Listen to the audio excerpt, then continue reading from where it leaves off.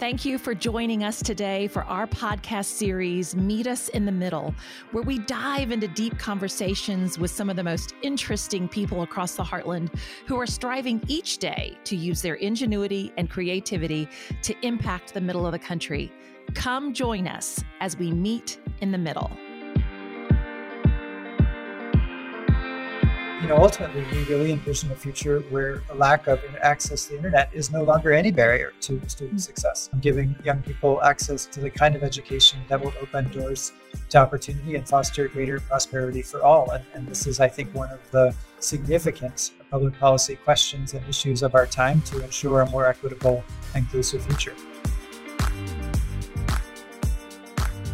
Hello, I am Angie Cooper, Chief Program Officer for Heartland Forward, and I want to welcome everyone today to our next session of Meet Us in the Middle, our podcast that we are launching, and we are so thrilled to have with us John Palfrey, who's the president of the MacArthur Foundation, one of the largest philanthropies with assets doing amazing work across the country and globally. So we're so thrilled to have John joining us today and look forward to a really great discussion. John, thank you so much for your time. Angie, thank you. I'm thrilled to be on the podcast. Absolutely. So we're going to just jump on in because we have a lot to cover in a short amount of time, and we want our guests to hear from you. So the Meet Us in the Middle podcast that we have launched at Heartland Forward has listeners from all over. So if you don't mind, I would love for you just to set the stage and give us some background on the MacArthur Foundation and its purpose.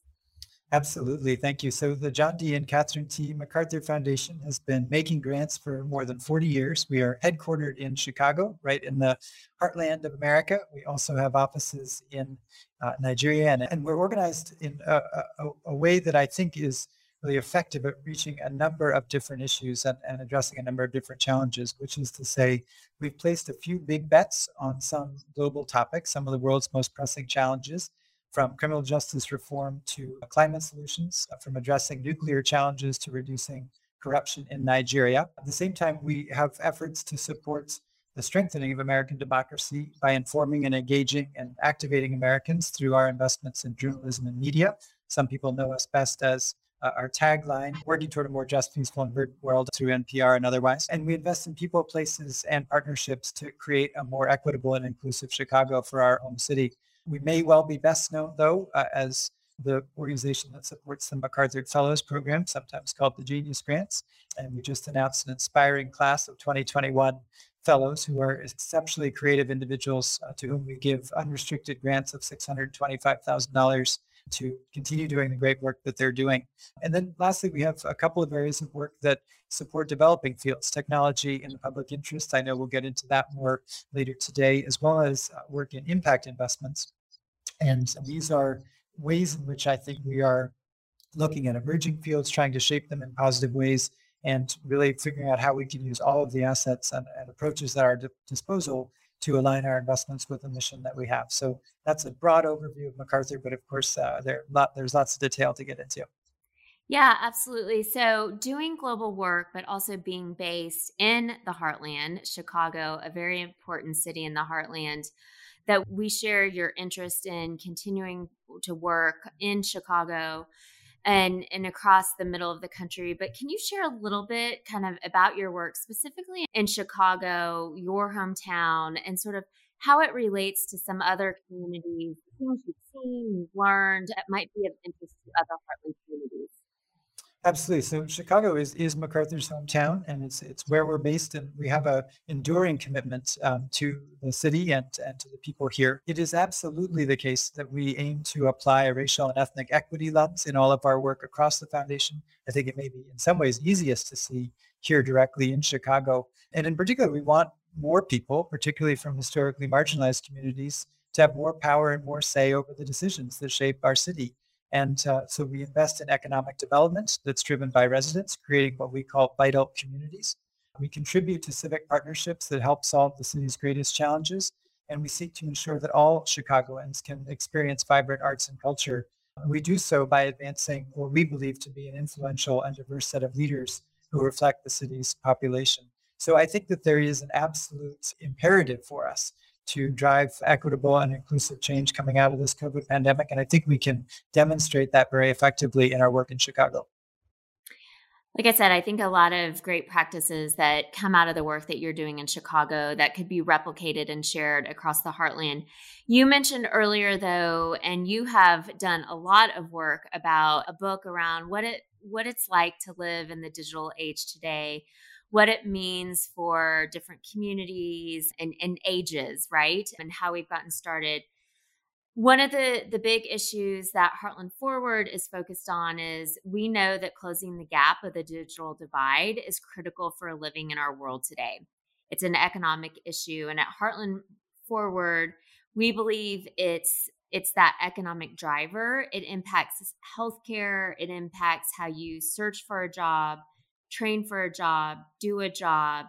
Education was definitely highlighted during COVID. And we know kids don't only learn during school, but at home too.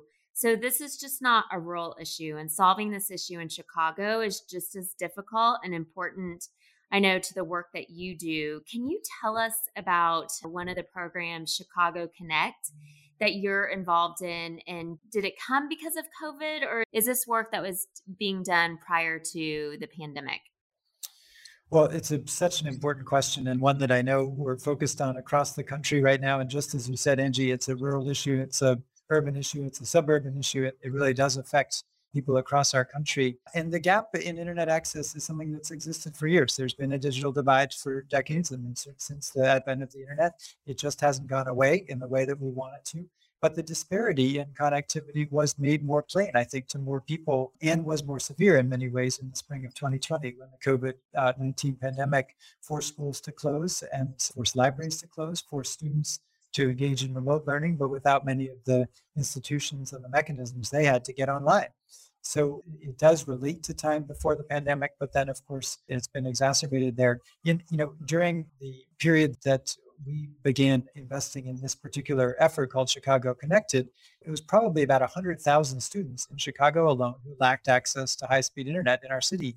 And if that meant, as we feared it did, 1 in 5 Chicago children under the age of 18 were lacking access to broadband, most of these young people were Black and Latinx in our city. It was disproportionately affecting certain communities, and the learning loss is, of course, then disproportionately affecting certain communities, and it's exacerbating these inequities we have in our country and in our city. So we joined up with others, in particular, President Barack and Michelle Obama and the Chicago Community Trust, to contribute together to something called Chicago Connected. This was an effort that brought together many funders and many partners who have been focusing on education and technology for a long time. And it launched in June 2020. The idea is to provide high-speed internet for 100,000 Chicago public school students and their households for 4 years by directly paying for their internet service. And of course, we had to work with the internet service providers and others and the Chicago public schools to figure this out.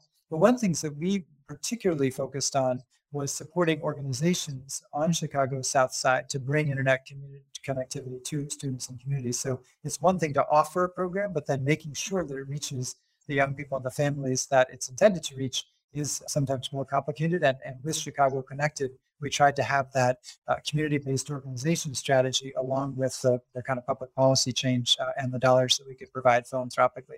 So we're very excited about the progress, but of course it points to a deeper problem, a deeper set of inequities that I hope will get resolved in the coming years to bridge the digital divide once and for all. Yeah. One of the needs Heartland Forward saw as we were working in communities, and we recently launched an initiative called Connecting the Heartland to High-Speed Internet Access. And today we're focused in 4 states, so Illinois, Tennessee, Ohio, and Arkansas, and kind of focus on a couple of core areas. One, how do you close the gap at all levels of government? We'll talk a little bit about, the current passage of the infrastructure bill and what that means for communities. Big deal.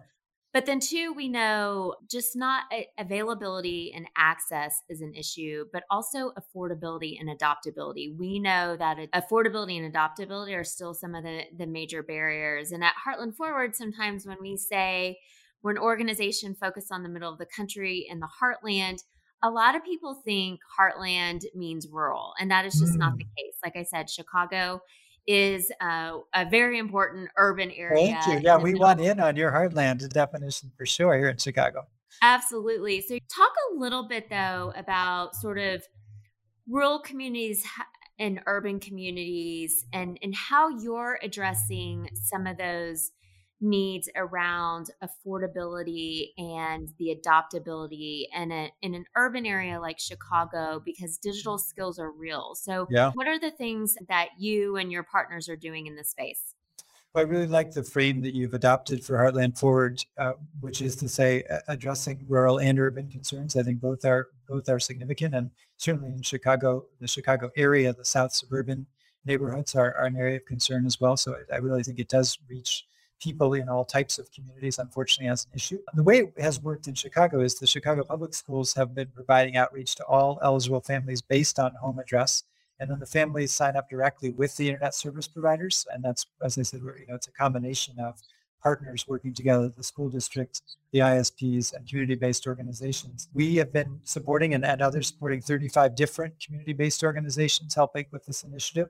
And this is really where your point about adopting the technology is just as important as getting the access. So the community-based organizations are helping with the support that families need as they navigate the web, get set up on the services, access the virtual school, systems, which, as we know, may seem evident to some people, but are also, totally baffling to others, and find other resources they need. And a recent report that we peeked at showed that a majority, 67% of the Chicago connected households wanted more technology training as part of the program. And there was a combination of self-paced online training as well as access to different kind of software trainings and low-cost courses. So it's been very important to focus on that method of adopting the technology and adapting to it as people get connected. And I think that's one of the learnings that is very consistent. We have to focus on that last mile, focus on the ways in which people actually get online and make it useful. So let's go back to those historic dollars that will be continuing to flow down from the federal level. And you mentioned the importance of engaging in policy and what that means. I have lots of conversations being Heartland Forward, being a public 501c3. And I can't count the number of times I say, the magic really happens when you bring the right people around the table. And that's philanthropy, that's industry, that's other community leaders, that's policymakers in government at all levels. So talk to us a little bit about how organizations like yours, like Heartland Forward, how all those partners, I said, the magic happens when you bring them around the table. How can we continue to support local communities, and how can we potentially modernize our approach to public-private partnerships? And where do you think philanthropy is leading and can continue to lead?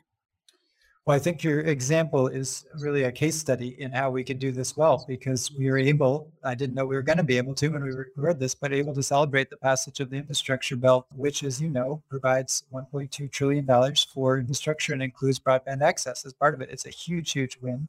I was so thrilled to see the expanded broadband access as part of this plan. I was on a call this morning with Secretary Raimondo at Commerce, who was saying that this is their number one push to support the commerce of the country. And it's incredible to see what's happened. For Illinois alone, we are slated to receive at least $17 billion.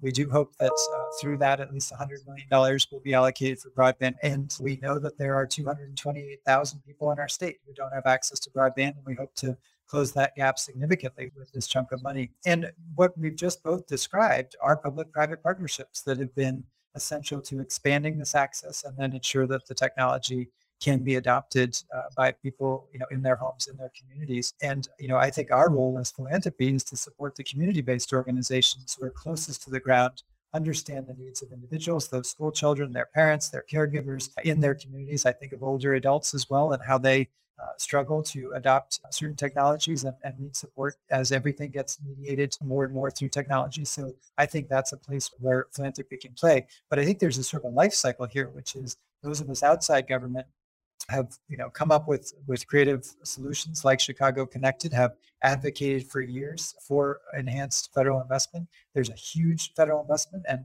now I think our job turns not to leveraging the federal dollars directly, which are now starting to flow, but to making sure that they're well spent and they're reaching the communities most in need. And that's an important next phase for us.